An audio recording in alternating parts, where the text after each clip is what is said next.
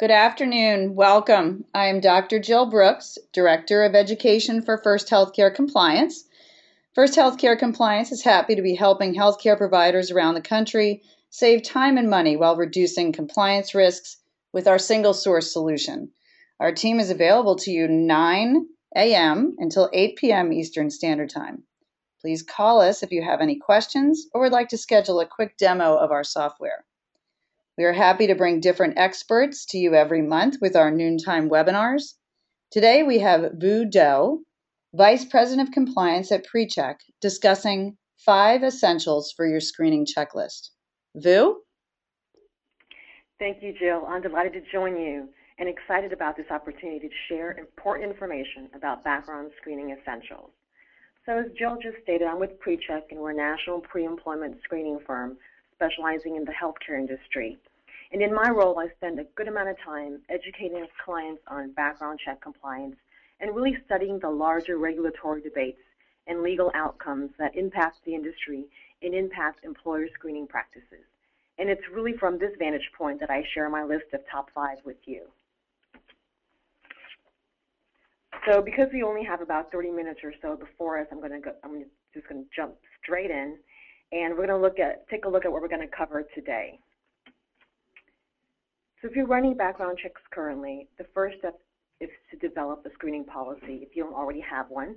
And then if you already have one in place, it's probably a good point to review it. Secondly, if you haven't heard of the EEOC's enforcement guidance on the use of criminal convictions, we'll talk about its significance. Next, with a sharp rise in litigation activity and class action suits alleging Fair Credit Reporting Act violations, it's important for us to review our legal duties as employers. And then beyond the federal FCRA, we'll take a look at how state laws affect you if you conduct or use background checks. And lastly, given all the legal and regulatory requirements thrust upon you, you'll definitely need a comprehensive HR policy to ensure and demonstrate compliance. So without further ado, we'll get started. I want to start with this first topic of a screening policy because I get the following questions all of the time from my employer clients. Questions like, what's a background check program? And then, what should be included in my background check policy? Or, Vu, can I have a sample policy? And then also I get, what am I supposed to do with the result of a report? So I put together the following list so you can consider what should be included in your screening policy. So let me just say it's by no means an exhaustive policy or list, but it should get you well on your way. So what are the first things we need to consider? We need to be absolutely clear in our policy how the background check is going to be conducted, internally or via a third party. The majority of employers in the U.S. use third-party background screening companies because, simply put, they are the experts. It's what they do day in and day out. So it makes sense to rely on their expertise, right?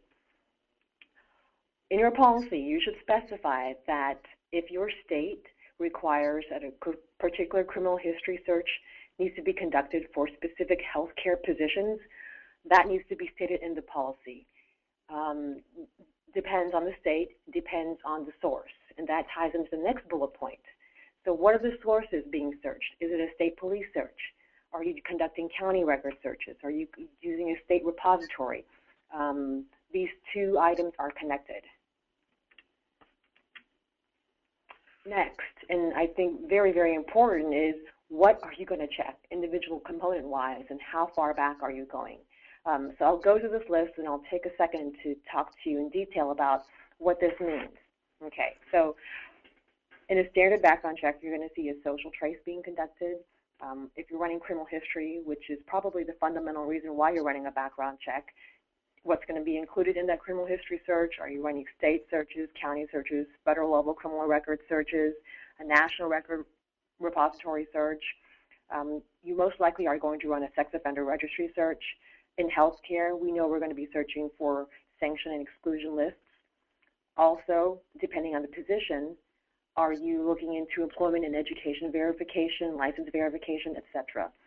Now, if you're running background checks for the first time or if you're considering a policy, there may be, due to a lack of knowledge and experience, some difficulty establishing this list. This is what your screening provider is for. They should be able to help you here in order to state what they're seeing as a standard in the industry, or recommend some practices. But ultimately, those decisions rest with you as the employer. You will very likely have to consult with either your general counsel, definitely your HR leadership, but potentially outside counsel to come up with the type of screening that needs to be conducted as a risk mitigation tool for your firm. Okay? And beyond that, you need to determine how frequently you're going to conduct the checks. Typically beyond time of hire or appointment, we're seeing a trend in running these background checks on an annual basis at a less invasive level, if you will, or for some organizations every 2 years, or if we're talking about physicians and practitioners at time of reappointment. So frequency, you need to establish that. You need to be very aware of the compliance requirements associated with each process. We'll go over them in depth as our presentation continues. And some of the things that you need to consider are furnishing certain required or proper notices, sending copies of the reports, your contact obligations or communication obligations with the consumer, who in this sense or in this situation is the applicant or the employee. What's very important for you to provide some consistency in your policy is establishing what constitutes adverse information for each category of the background check report. I emphasize this because this is how you establish consistency in your review process when you get the background check reports back, right? So when you say, okay, each category of information, what do you mean, Boo? It means in criminal history, if you say we are going to review and consider at great length anything that comes back with a criminal record, okay? And then when it comes to these types of violations at these categories, whether they be a degree of felony or misdemeanor or what have you, within this time frame, we will either not proceed with a hire or we will consider it on a case-by-case basis. Or if it's a type of criminal history that's unrelated to the position and it's happened long ago, it will not impact our decision. So that's an example of criminal history. When it comes to sanction screening, you know, what do you consider adverse there? When it comes to employment, what's a discrepancy? Is it, you know, they said they worked in January and yet the records show they started in April? Is that too much of a discrepancy for you? When it comes to education verification, if they say they completed and received that degree, but they have not, they've only enrolled. So you need to take the time to establish and define each category of information and what you consider adverse. Adverse meaning what would lead you to make a decision whereby you do not hire that individual or you terminate an existing employee. Okay, so we'll move forward. The next section, we'll talk about the EEOC's individualized assessment within its enforcement guidance. But just know that your screening program should incorporate your responsibilities vis-a-vis the EEOC's guidance. And then I recommend being very absolutely explicitly clear about who within your organization handles escalations and final decision making, and then also who bears the responsibility of communicating and interacting with applicants when there is a dispute of information on a background check report. I think it's more important than ever to do that when you're dealing with a very large and spread out organization. Let's say you have facilities in multiple states. I'm seeing a move more and more, you know, I wouldn't say it's dramatic, but I'm seeing more of a trend when large health systems decide to centralize their decision-making process and review process. And what that does is that ensures that there are only a handful of individuals who are looking at information and making informed decisions and able to document them consistently and able to reach consistent decisions. It really limits any potential, you know, discrepancies in the way that an organization makes a decision. That is to say, sometimes you'll see in a health system, you know, someone, an applicant in this situation, a consumer applying for a position, let's say with Hospital A, being denied employment, you know, in a matter of months, reapplying at Hospital B, a sister facility, and being able to get the job. So there on a corporate level, potentially there's not a way to universally or centrally, you know, apply a hiring decision. So that's why we're seeing that greater shift. Not that we're advocating, I'm just communicating with you or sharing with you some of the trends we're seeing in the health community. Okay, next, your policy should address any rules around documentation and record keeping. Indicate any time frames for responding to applicants, for your decision making. all of these things really hold your organization to a standard, and in any situation where there's going to be an investigation or there are some questions about your policy or process, you can be confident and rest assured that you have a sound policy. It's written, it's well documented, and then it also helps you to audit your own process because there's an established policy. And then lastly, when there's an appeal make sure that you have an appeal process once a decision, of course in the situation, a negative decision is reached. How does the applicant or the consumer get back in touch with you, with whom, what department handles it, and then what's the back and forth. And we'll go into greater detail about some of the logistic considerations in some of the future sections, okay?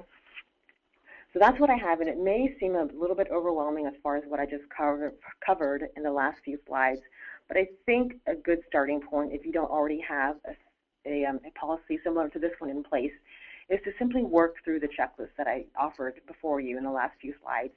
Work your way through them, insert it. It's just like the skeleton, if you will, and you start adding flesh to it, fleshing it out to create, a body of a policy.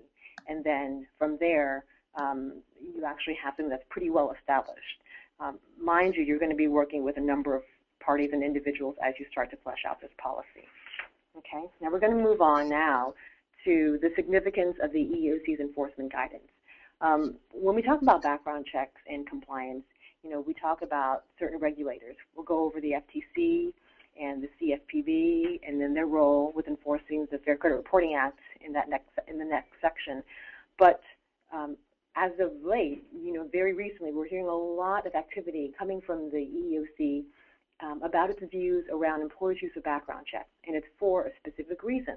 Okay. Now, the EEOC 2 years ago now, or a little over 2 years ago at this point, because they released it back in April, released an update to an existing enforcement guidance.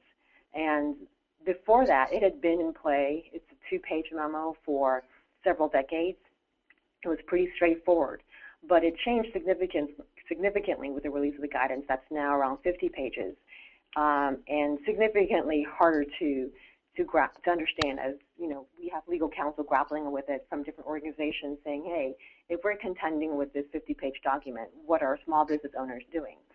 So I won't go into the details of it, but there has been and remains quite a bit of criticism around the EEOC's enforcement guidance. Now, let me be crystal clear. The EEOC is not discouraging the practice of employers running background checks. The EEOC itself runs the background checks, and pretty invasive ones, pretty comprehensive ones, on its own applicants. And that has come into play when it comes to criticism about that organization. But what I want to talk to you about today is its position vis-a-vis background checks and employers. So the EEOC recognizes and has identified that consistent with one of its key goals is removing discriminatory barriers to employment. And it has identified background checks as potentially being a pretty heavy barrier.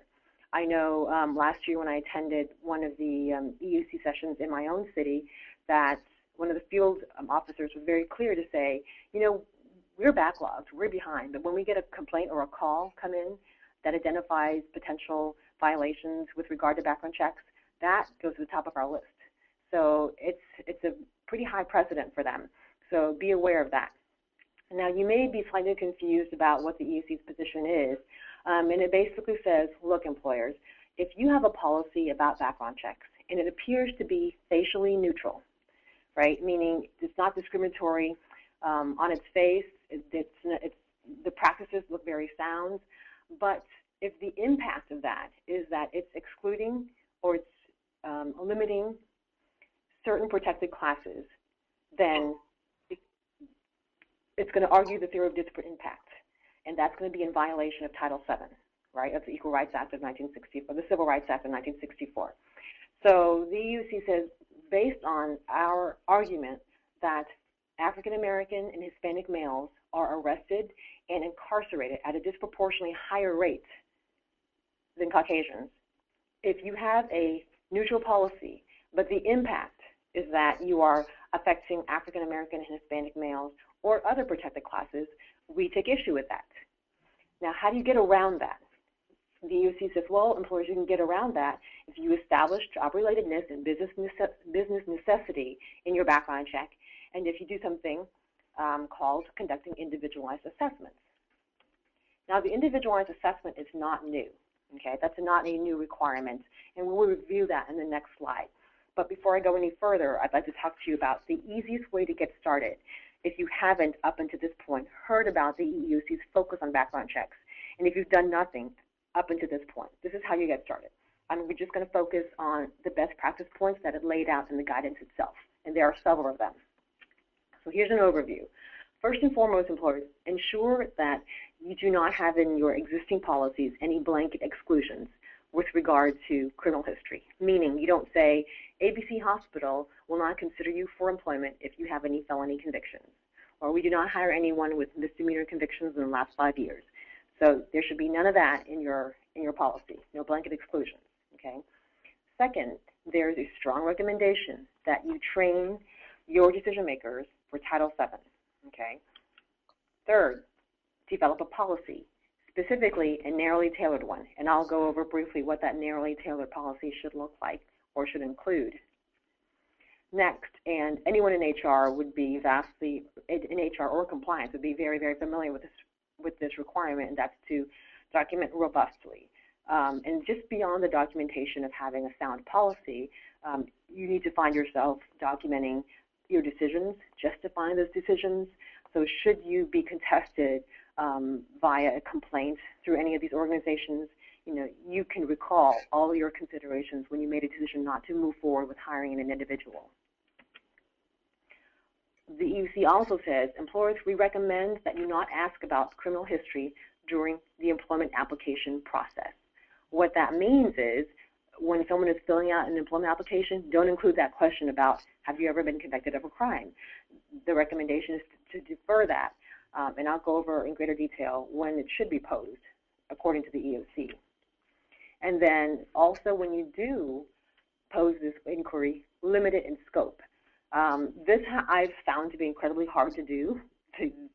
Frankly, I haven't seen any employers be able to phrase this question in a limited fashion. Essentially what it means is this. If someone is applying for a position, let's say they are applying for a nurse position, and in your policy, you don't have any prohibitions or restrictions around a nurse, let's say, being convicted of, I don't know, shoplifting, like over 7 years ago. So if you pose a question about have you ever been convicted of a crime, that's too broad for the EEOC. So you should pose a question about criminal history, but only asking or requiring about relevant crimes. That's very hard to do if someone is applying for multiple positions, and it can be very cumbersome in the phrasing. So how would you exactly go about that? I'm really not sure. I haven't seen any forms where an employer is going to ask someone who's applying for a position to say, have you ever been convicted of XYZ crimes? I've not seen that come into play yet. Okay, and then lastly, your policy or the best practice is to perform an individualized assessment. This is going to be the saving grace. If you ever get investigated or there's a potential threat of litigation, the fact that you perform individualized assessments and that you document them soundly is going to be able to potentially, limit any type of litigation. So we'll talk about that now in terms of the considerations for individualized assessment. And what does that mean? So it's based on the green factors, and it's not new. I mentioned that earlier. The green factors are unchanged from decades ago when the EEOC first instructed employers on what to do with conviction records when they get them back. And these are the three considerations. The first is when you get criminal history back, you need to consider the nature and the gravity of the offense, right? What happened in that crime and how serious was it? How much time has passed since it occurred? And thirdly, how does it relate to the position the person is applying for? Okay. Now, beyond that, in the most recent enforcement guidance issued 2 years ago, the EEOC is adding a number of items to the list of considerations. It's now saying, okay, employers, beyond the green factors, we also think you should take a look at what were the facts surrounding the offense, right? If you just take a look at a charge or an offense or a record, that may not mean anything to you. For example, if someone was charged with criminal mischief, what does that mean? Does that mean scaling a neighbor's fence, or was it something a little more egregious? So they want you to get into the details of what really occurred. They want you to consider the number of total convictions. Was it an anomaly? Is it out of someone's character to have done this. They want you to establish maybe some facts around this. They want you to consider how old that individual was at the time of conviction. You know, we all know that some crimes occur when someone is young and stupid, and now that they are professionals, maybe it doesn't relate or doesn't speak to their character anymore. At the same time, when a crime, depending on what it is, occurs when someone is significantly older, and it's, again, out of character, what were the conditions that led to that, potentially? So they want you to give greater consideration to a lot of factors, and that go beyond the green factors. Also, it wants you to establish some type of evidence of similar work post-conviction. This could potentially speak to someone's stability in employment. And then consider their entire work history, the length of employment pre- and post-conviction, any rehab efforts pertaining to education or training or any rehabilitative efforts. And then lastly, if anyone can provide character references. So you see that the list for considerations for individualized assessment has grown significantly. And this is great for the applicant, but the reality is it's going to pose a greater burden for the employer. Not to discourage the employer from doing it, and it's good to have that checklist, but it's going to be a little more work for them. So you might be thinking to yourself, okay, well, I can potentially move forward. Sounds pretty easy. I'll have that checklist. But then where do I go from here? So earlier I talked about the policy and how it has to be, quote unquote, narrowly tailored. So one of the things that you should consider developing is a hiring matrix. What that would help you do as an employer is it would help you to establish or ensure some consistency in reaching your hiring decisions. This may sound a little confusing because I just talked about the individualized assessment, right? And that's pretty much engaging your applicant and saying, okay, well, we were expecting to see this crime that you disclosed on the background check report. We see it now. Why don't you go ahead and tell us or provide some documentation about why we should move forward with the hire? And they may be able to make an argument and say, well, this occurred 5 years ago. I don't believe it, relates to the position I'm applying for. Here's some evidence of my rehabilitative efforts. Here's my neighbor or here's my former supervisor who can speak to, the quality of my work, so on and so forth. That's the individualized assessment. And that seems highly individualized, which is what the EUC is trying to promote. But beyond that, in HR, we're so ingrained, and even in compliance, we're so ingrained that we have a commitment towards consistent practice and consistent treatment. So understand that you have sort of dual or competing responsibilities here and obligations here. But let's take a look at what the hiring matrix will help you do. If you develop a matrix that lists the positions in your organization and establishes and defines all the essential job functions for those positions, and then for those positions and categories of positions, you identify types of crimes or categories of crimes that you believe demonstrate unfitness for a job based on relevance now, remember job relatedness, then that will help you to get on your way to knowing how to treat results, right? Beyond that, you need to provide rationalization for your decisions. In your policy or in your hiring matrix, if you will, also determine the duration of the exclusion. So what all this means, and if I can give you an illustration, let's say in your hospital, you say, okay, well, I have positions that are patient-facing. They include nurses, they include CNAs, they include therapists, and for these positions, they perform XYZ functions. And you say, well, because there's patient interaction and these patients are vulnerable populations, because there is potential interaction with an individual's, material possession, because there sometimes it's going to be a lack of oversight where there will not be another party present, we feel that these types of categories should require further scrutiny. Categories like, assault, like theft, sex crimes, yada, yada, yada. So all of this is taking place in terms of when you're putting together your matrix. And this is essentially where you in HR or in compliance or both come together with your counsel to develop this matrix. And I specifically use the word categories of crimes because I think one of the very difficult limiting things to do is to specify the offense. Because a lot of employers are operating out of different states, and crimes and offenses and penal codes change So you don't want to be beholden to having to update that continually. So if you deal in, violent crimes or sex-related crimes or alcohol and drug-related crimes, that may be easier for you to work with, if you will. So by having a matrix and identifying stop points, you can say, okay, well, we got this background check report back, and we see that in our policy or in our matrix, we specify that if someone is in this position and they have this crime, well, it's not going to impact our decision. We can move forward. This is for a nurse, and this is a shoplifting crime from 15 years ago. It has no impact. She's well on her way. We will move forward. But if it's a crime for someone who's working with a patient and it's an assault within the last 5 years, then potentially we're not going to move forward.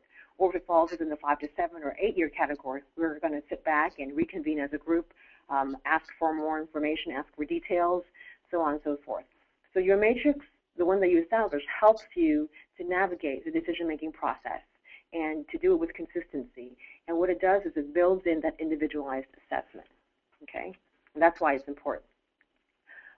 This next slide I devote to talking to HR individuals who make decisions, because it goes beyond, or is considered beyond, what the EEOC actually talks about or addresses in the enforcement guidance. It's absent of this. So I made it a point to put this before employers to say, okay, let's make these following logistical considerations, right? Because it's not covered in the guidance. The first of which is, how will you instruct your applicants to submit supporting documentation?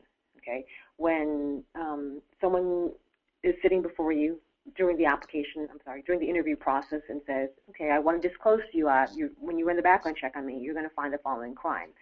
You run the background check, you see it comes back, and then at that point, how do you communicate with them that if you want to provide more documentation, you can do so at this point? Do you do it via email? Do you call them? Do you issue a letter? How does that impact the timeline? So on and so forth. Something to think about and establish well in advance when you have a policy. Also define who in your organization is going to collect that information, and then who owns the review and decision-making process. How do you communicate to the applicant when it comes to follow-up? How does this fit into your adverse action process? I'll go over that shortly in the next set of slides, what adverse action means. And then once you get all that information back, how do you corroborate that, or how do you validate those materials that they give to you? Do you just accept them at face value? This may be where you have to communicate with your background screening firm to help you arrive at safely, authenticating that information, if you will. And in that last point, you should articulate your expectations or your process with your screening provider, if you have one, so they understand how to assist you in streamlining your process. Okay, I'm going to just pause really briefly here to say that a lot of my material is text dense, but you're going to have access to the slides, at the end of the presentation. So just know that you can always come back to consult them. Okay. Now here's just a quick process at a glance to walk you through. So of course the EEOC says develop a comprehensive policy, a narrowly tailored one, and then remember on your employment application, don't ask about criminal history. At the interview stage, or post conditional offer, that's when you can ask about criminal history. Then you run the background check. While you're running the background check, you should know that you're performing a targeted screening and that you consider the green factors. Again, what are the green factors? Nature of the crime, time that has elapsed, how long ago did it happen, and then how does it relate to the job? Okay. After you get the criminal history back, perform an individualized assessment. In that individualized assessment, engage the client for other materials. Have a conversation. Let them be able to talk about that past crime and be able to talk to you about how they feel it relates to the position they're applying for. Then you make your decision, and you can, in that process, accept any supporting documentation. You also have to verify that information. If they do give you and submit anything further, you make your final decision, and along the way you document. But you need to be, especially if you are making an adverse decision, you don't move forward, make sure that you document very clearly and that you include any rationalization about that negative decision. Okay? Now, some final considerations about the EEOC. Remain vigilant in your practice, because you're dealing with a really active commission that's put this high in their agenda. Okay? I didn't go into any of the criticism about the guidance, and there has been and remains a lot of it. A lot of political posturing around it too. A lot of active lawsuits, and investigations. Even the state of Texas has sued the EEOC, as you may have heard. And there was a hearing last week in D.C. About the consideration of the guidance and so on and so forth. So it remains in the public eye, and there is criticism still. But despite all of that, and despite that it's ongoing, it's not going anywhere. So yes, you still have to comply. And then this is what I offer you, and then you can take it for what it's worth. But understand that a background check program is a risk mitigation tool, right? It basically establishes what your risk threshold is for your organization. So in healthcare, that's extremely, extremely important, as you can understand, right? So you identify your greatest risk, and then you craft a program that balances that. You say, okay, we work with vulnerable patients. Can we afford to hire someone who is making a claim to us and stating that they're reformed, but they have this type of crime? You're balancing that with that individual's rights as an applicant and an employee. And you are balancing that with your obligations to protect your clients, your patients, your customers, your own other employees, and then the community at large and your reputation. So it's applicants' rights versus patients' rights, put very basically. Okay, so that's really what it comes down to. So you have to make those considerations and be very thoughtful about that. Okay, so we're going to move on now to your requirements as employers under the Federal Fair Credit Reporting Act. Okay, I'm going to spend time on this because there's been a lot of litigation as of late, and it continues. You may be aware that the FCRA, or the Fair Credit Reporting Act, it's enforced by the FTC, the Federal Trade Commission, and more recently with Dodd-Frank, it's now enforced by the CFPB, the Consumer Financial Protection Bureau. I wanted to be really clear to state that despite the name, and some people consider it a misnomer, the FCRA, the Fair Credit Reporting Act, doesn't apply exclusively to credit checks. It applies to consumer reports, and the consumer reports are background checks. Okay, and a background check may or may not include a credit check. The majority of background checks do not include credit checks, just to be clear. And before we go any further, I'm going to spend just a minute getting you familiar with some terminology that exists in the FCRA. Right, so under the Fair Credit Reporting Act, a consumer, which is a background check is a consumer report. An end user is the employer who orders a consumer report to make an employment decision. The consumer reporting agency is a background screening firm that puts together the consumer report, or in this case, the background check report. The consumer is the applicant or the employee or the subject of the background check report, again, which is the consumer report. And then permissible purpose. Permissible purpose is basically what the law says gives you permission to run the background check. For an employer, it's for employment purposes. And I say employment purposes, and I emphasize that to remind you that the word employment in the definition is broadly construed under the Fair Credit Reporting Act, and it can refer to employment as at time of hire, or a reappointment, or retention, or reassignment, transfer, what have you. And for employment purposes, an employee can be something beyond the technical definition of employee. It can be potentially a physician. It can be a volunteer. That employee can be a contractor, right? So just be aware of that, okay? Now, when you are an end user, or in this case, I remind you here, if you're the employer ordering the background check, you have certain obligations under the Fair Credit Reporting Act before you can start to order background checks. The first is that you have to certify certain things to the background screening firm that's going to furnish a report to you, okay? One of the certifications is that you have a permissible purpose. And again, that purpose is employment, okay? You have two requirements additionally, and that you're going to have to make a disclosure, and you're going to have to obtain authorization. So make a disclosure to the applicant that you're going to run a background check, and you obtain authorization from. And then you also have adverse action responsibilities, and I'll go into those in detail. Okay, so these are your compliance obligations. Now, I'm going to spend some time with disclosure and authorization because that's been in the news as of late, and there's been a lot of cases, and there remains to be a lot of cases, and we're talking about multi-million-dollar payouts on employers. Your first obligation is to make a disclosure to and obtain consent from the consumer prior to procuring a consumer report. Understand that technically in the FCRA, the disclosure has to be on a separate document, and it can't be combined with anything. It can only be combined with an authorization.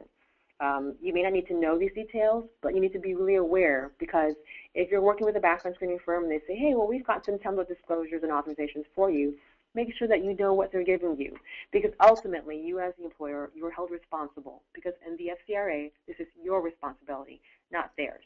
They may be, providing a service whereby it's free to you, but if it's non-compliant, it's going to hurt you, and employers are seeing this.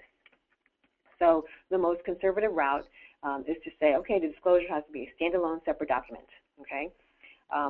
Really quickly, evergreen language, what is that?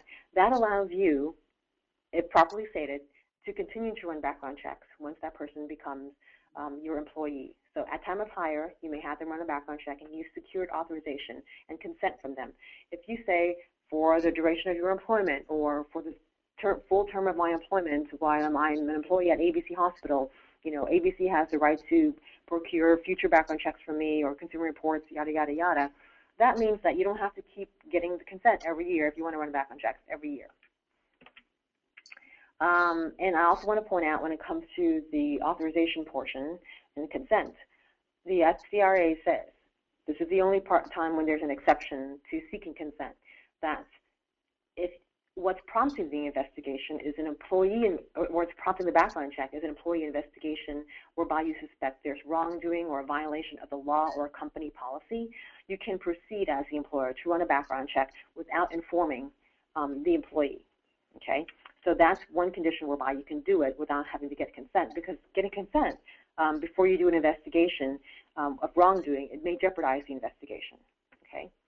Now, adverse action. This is so critical. We see just a flurry of litigation in this area, and this is probably one of the biggest areas where employers get sued because they get it wrong so many times. And I spend a lot of time talking to my clients about this and going over their duties here, because it's very, very important. When you take adverse action based on the content of a consumer report, you have to do the following things. Let's say you get a background check report and you see that someone's been convicted of homicide. You cannot simply pick up the phone and tell them, don't bother coming back, we're not hiring you. Okay, it's a two-step process. The first step being you have to issue a pre-adverse action notice. That notice has very specific language. This is where, again, your background screening firm partner can help you with giving you some of that language. When you send that pre-adverse notice, you have to send it along with a copy of that consumer report that you use to make your decision, so that the consumer has a copy, has access to what you use to make your decision. And then along with that, you have to give them a copy of the Summary of Rights under the Fair Credit Reporting Act. It's a prescribed notice, and you can get it on the FTC or CFPB's website. It's a standard notice. You have to send those three things. Next, what happens? And all this time, keep in mind, you haven't uttered the words rescinded or rejected or disqualified, right? You've basically just said, here's some information, take a look at it, okay? That notice will say a number of things. One of the things it will say as a pre-adverse notice is that you, based on the content of the report, you're reviewing their application, and now that they have a copy of the background check report, take a look at it, and if there's anything that looks inaccurate or is incomplete, contact the background check company that did it. Here's their contact information, and all that is included in the pre-adverse notice. This gives them a chance to look at the report and make sure that the decision that you're about to make is going to be based on accurate information, right? Because if you make a decision and it's not even their background, it's not even their record, or their dates on it are wrong, then that's what lands you in potential hot water, okay? I want to be very explicit about employers not using the phrase rescinding an offer, okay? Please, please, if you walk away with nothing else from today's presentation, understand that this is really important, because we see so many lawsuits arising out of this area alone, where there's premature adverse action and the employers don't follow the correct steps. Okay, so don't say that you're rejected. Give them a copy of the report, give them the pre-adverse notice, give them a summary of their rights. Give them a minimum of 5 days, right, so that they can contact the CRA or the background check company. Okay, and if after 5 days you hear nothing from them, then you can make your final hiring decision, whether you want to hire or not to hire. And that's when you send the final adverse notice. Okay. The Fair Credit Reporting Act is silent on how long an employer has to keep a job open. So you have no obligation of saying, well, I've got to hire really quickly, and this person is disputing, it's taking a month. You have no obligations there about having to keep that job open. But you do have an obligation to give them the notices and the reports that they're allowed access to, and to give them a chance to get back to you if information is not correct on their report. Okay. One of the things that you can do to expedite that 5 days is to deliver it not through snail mail, but let's say you can give it to them in person if they're there in your office, or potentially you can email it in a digital form, as long as it's secure. Okay. Okay, so we're going to move forward very quickly with the state laws affecting screening. So what we just covered are your federal obligations under the Fair Credit Reporting Act, and now we're going to talk about some of the laws you should be aware of when you are running background checks. But these are state laws, if you will. Okay, so understand that beyond the Fair Credit Reporting Act, some states have their own consumer reporting laws, and it may be even more restrictive, right? So the federal laws are typically considered the federal floor, the most essential or basic level of consumer protection. Sometimes those laws apply to the Consumer Reporting Agency, again, the background check firm. Sometimes it applies to the end user, in this case, the employer. Sometimes it applies to both entities.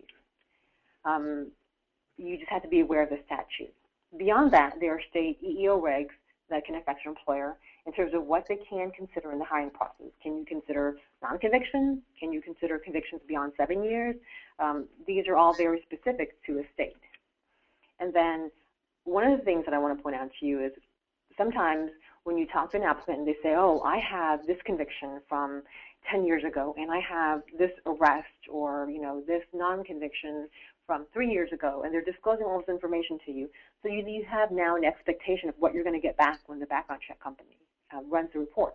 But when you actually get the report, everything looks clear. What's that behind that discrepancy? Potentially, it's this, a scenario whereby the background check company cannot legally report to you certain records that it's uncovered because there are limitations to that state. So if you're in a state, or if that individual is coming out of a state or resides in a state that has protections, because of those prohibitions or restrictions, they may not be able to report to you certain criminal history information. So be aware of that. That may be behind the discrepancy. I want to point out to you a growing trend in restriction when it comes to credit check report usage, and then a big surge in ban-the-box laws. Okay, what exactly is the ban-the-box movement? It refers to legislation or sometimes city ordinances that prohibits the inquiry into criminal history on the employment application. So in other words, you're talking about that. Have you ever been convicted of a crime box, checkbox that you see in applications? And this is a movement to defer asking that question until you meet with the individual and until you know their qualifications and their experience, and then to give them a foot in the door, if you will.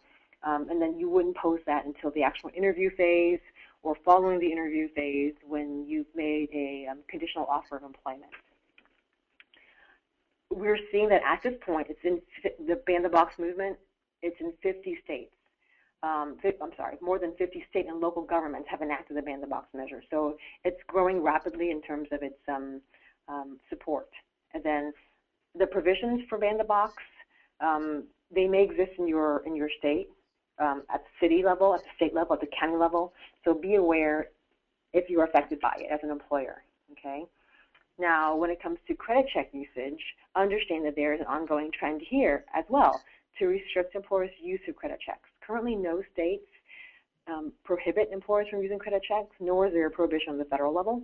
But there are restrictions, meaning that we wouldn't want to encourage employers to be abusive and to use it when it's inappropriate.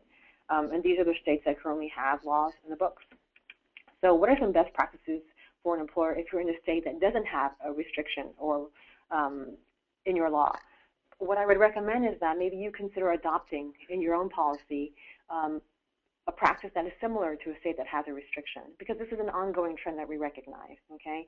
And the reality is that you shouldn't be running background checks when there is no job relatedness, The fear was that employers were using it on a widespread basis, or at least that was, some of the arguments that a company would run a background check that includes a credit check on every applicant, no matter the position, whether it had to do with money or not, or, access to sensitive information.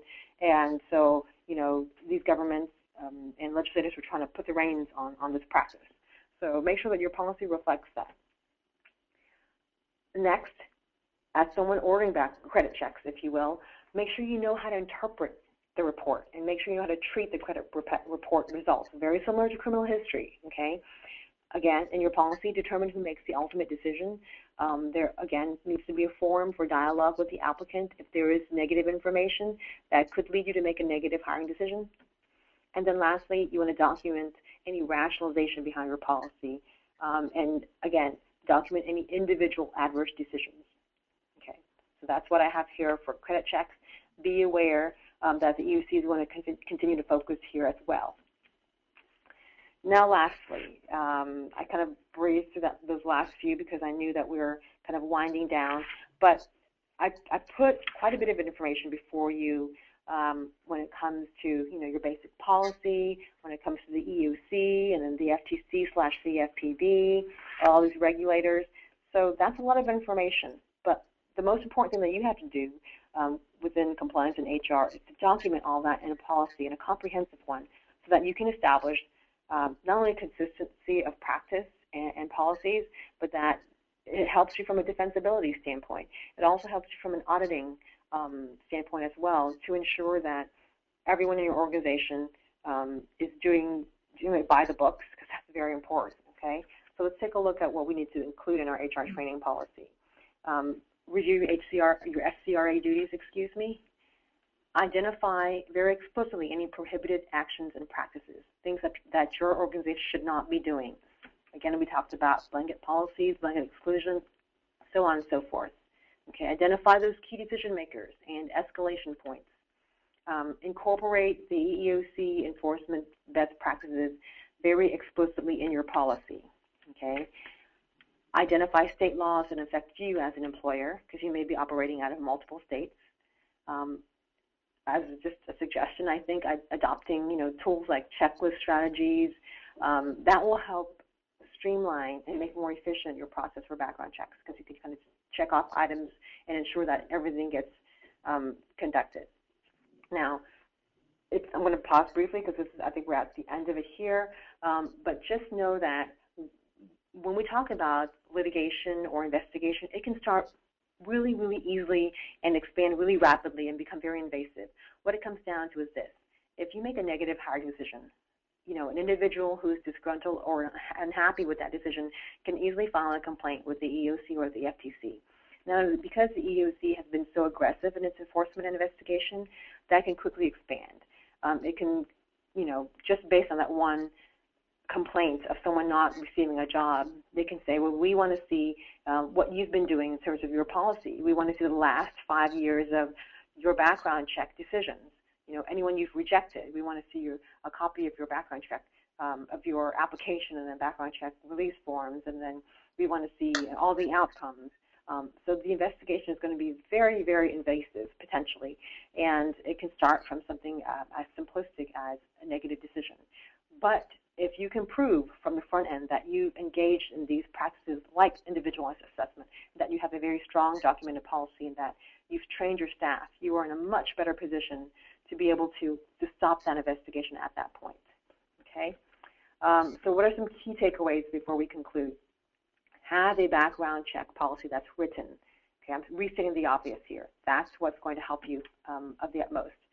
Engage, as an overall practice, engage the applicants or employees. Give them a voice, if you will. Don't shut them off. And ensure that they can talk to you about the decision that you're going to make that affects their employment. Okay? Have an understanding of your legal duties, understanding of what your responsibilities are under the Fair Credit Reporting Act, under your state laws, under the EEOC regs. And then lastly, I'm going to reiterate this because I see it all the time. When you get negative information back on your background check report, do not say the offer is rescinded. Remember, it's a two-step process. Follow through, and you'll be in good hands. So that's what I have for you today, and I'm going to keep the slide up with my contact information. I really thank you for your time. Feel free to contact me if you have any questions. And again, I'd like to thank Dr. Jill Brooks, and have a great afternoon. Well, thank you so much, Vu. That was an incredible presentation. If you have any questions for her, please use the contact information on the screen. If you have other questions, please feel free to contact us on our website, 1sthcc.com. Thank you very much and have a great day.